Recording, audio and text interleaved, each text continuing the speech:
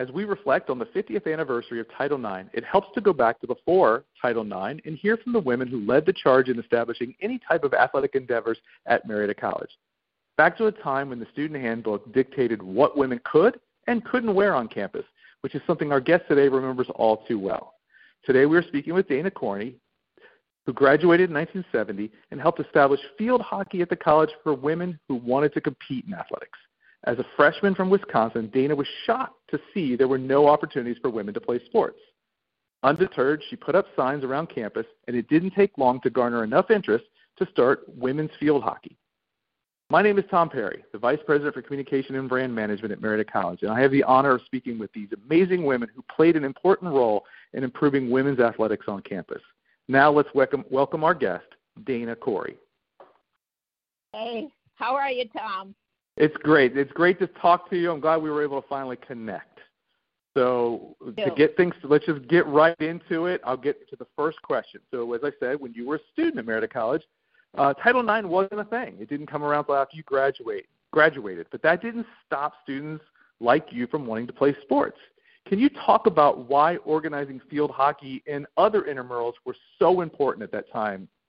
Well, I think it was important at the time. It's a simple answer. We just wanted to play. We wanted to compete. Competition can be a teacher of sorts, and honestly, it's thrilling. But I think now we know more about the benefits for girls and women who play sports.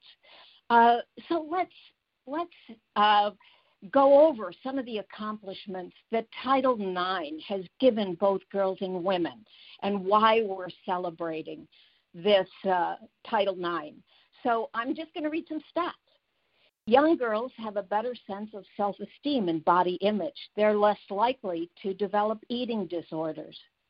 They have lower levels of depression. High school girls are less likely to have unintended pregnancies. They get better grades and graduate at higher levels. As little as 4 hours of exercise a week may reduce a teenage girl's risk of breast cancer by 60%. Being part of the team also creates leaders. So that's why sports for girls and women are so important. Well, thanks. Let's go. Again, while Title IX was robust, like I said, it dealt with way more than just athletics. You've said that you believe that because of women like you on college campuses around the U.S., that, again, women like you had a role in impacting women's sports. I mean, a lot of people don't like to say that or admit it, but you did. So do you view yourself as a pioneer in helping women's athletics achieve the status they have today? Well, not at the time. We certainly didn't think of ourselves as pioneers. We were just a bunch of girls who wanted to play a game. But in retrospect, you can see how women's sports has evolved with one generation building on the accomplishments of the previous athletes. And Serena and Venus definitely stand on the shoulders of Billie Jean King, and I stand on the shoulders of the women who played sports before me, like my great-grandmother. She was a great tennis player. And even though she didn't have any opportunity to showcase her skill, she still honed it. So, pioneer, yes, we were pioneers. So the answer is, as I look back, we were. Well, you mentioned to me earlier, we had a conversation. You said that you made posters, organized trips to play other teams, and lined the field before games. You had to do everything. At times, did you ever just feel alone in your efforts to improve the options for women looking to play sports, or did you feel supported by your friends and other athletes? Oh, my gosh. We were not alone. We had so much support. Marietta College was like a big family.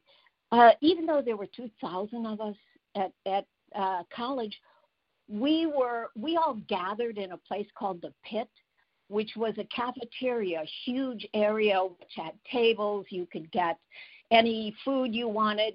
And then adjacent to that was a room where we had pool tables, ping pong tables, pinball machines, lounging couches. We all congregated there. It was like the heartbeat of the college. So when we formed our team, we had immense enthusiasm for our endeavor, especially, guess who? Our football players.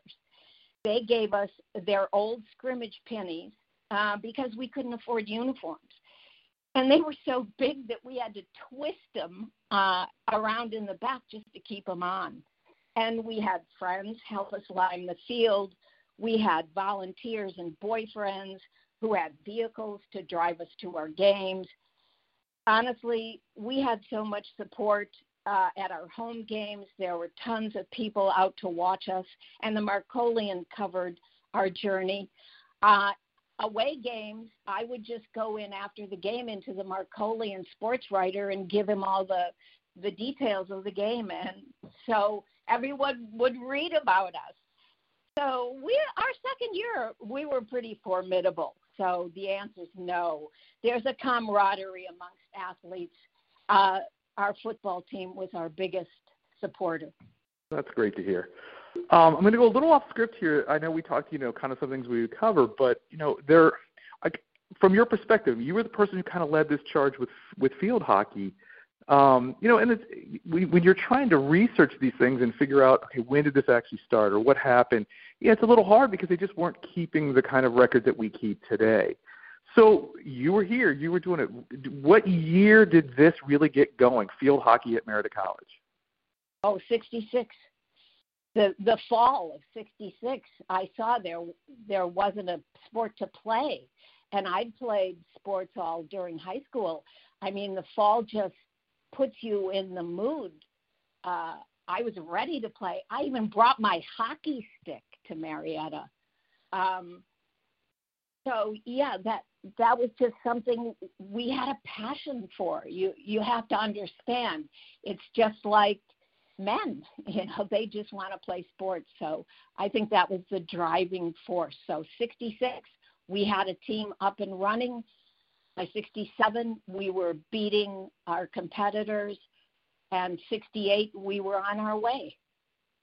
So, yeah, amazing. It was tough, yeah. But we pulled it together. It's just passion. Well, with that, I mean, you had a chance to be a part of that, again, getting things going. But when you look and see what's happening today and the opportunities that women have in sports and all those kind of things, high school, college, and even professional, with everything that's offered, have you ever thought, I wish maybe I'd come along at a different time and had a chance to play, and be able to compete like the women are today? And I'll just add, and if so, I don't know what your answer is going to be. What sport or sports do you think you would play? Yes, I'm jealous. I'm jealous of the opportunities out there that just did not exist during my time. I felt kind of robbed in a lot of ways. But the answer to your question, what sport would I have played? The answer is football. Women want to play this sport. I played touch football in Central Park for 3 years. What a great game this is. Maybe someday, Tom. But to answer that realistically, basketball would have been my second sport. There's something magical about the connection basketball players have to each other. It's such a fast-paced game. They have to be so in sync with each other that they anticipate where the player's going to be. You've got to watch this documentary, Redeem Team. It's about LeBron and Kobe playing in the Olympic basketball team. It's a great documentary. It's such a great game. But tennis, volleyball, I would have loved playing any sport professionally. I just love the competitive spirit. Well, my last question, and again, anybody who's listened to our podcast knows what the last question is every time, but I think it's important as we look at the progress that's been made over the first 50 years of Title IX. Can you tell me what you think success would look like over the next 50 years as women's athletics continues to progress and mature? Oh, wow. That's such an important question, Tom. Thanks for asking it.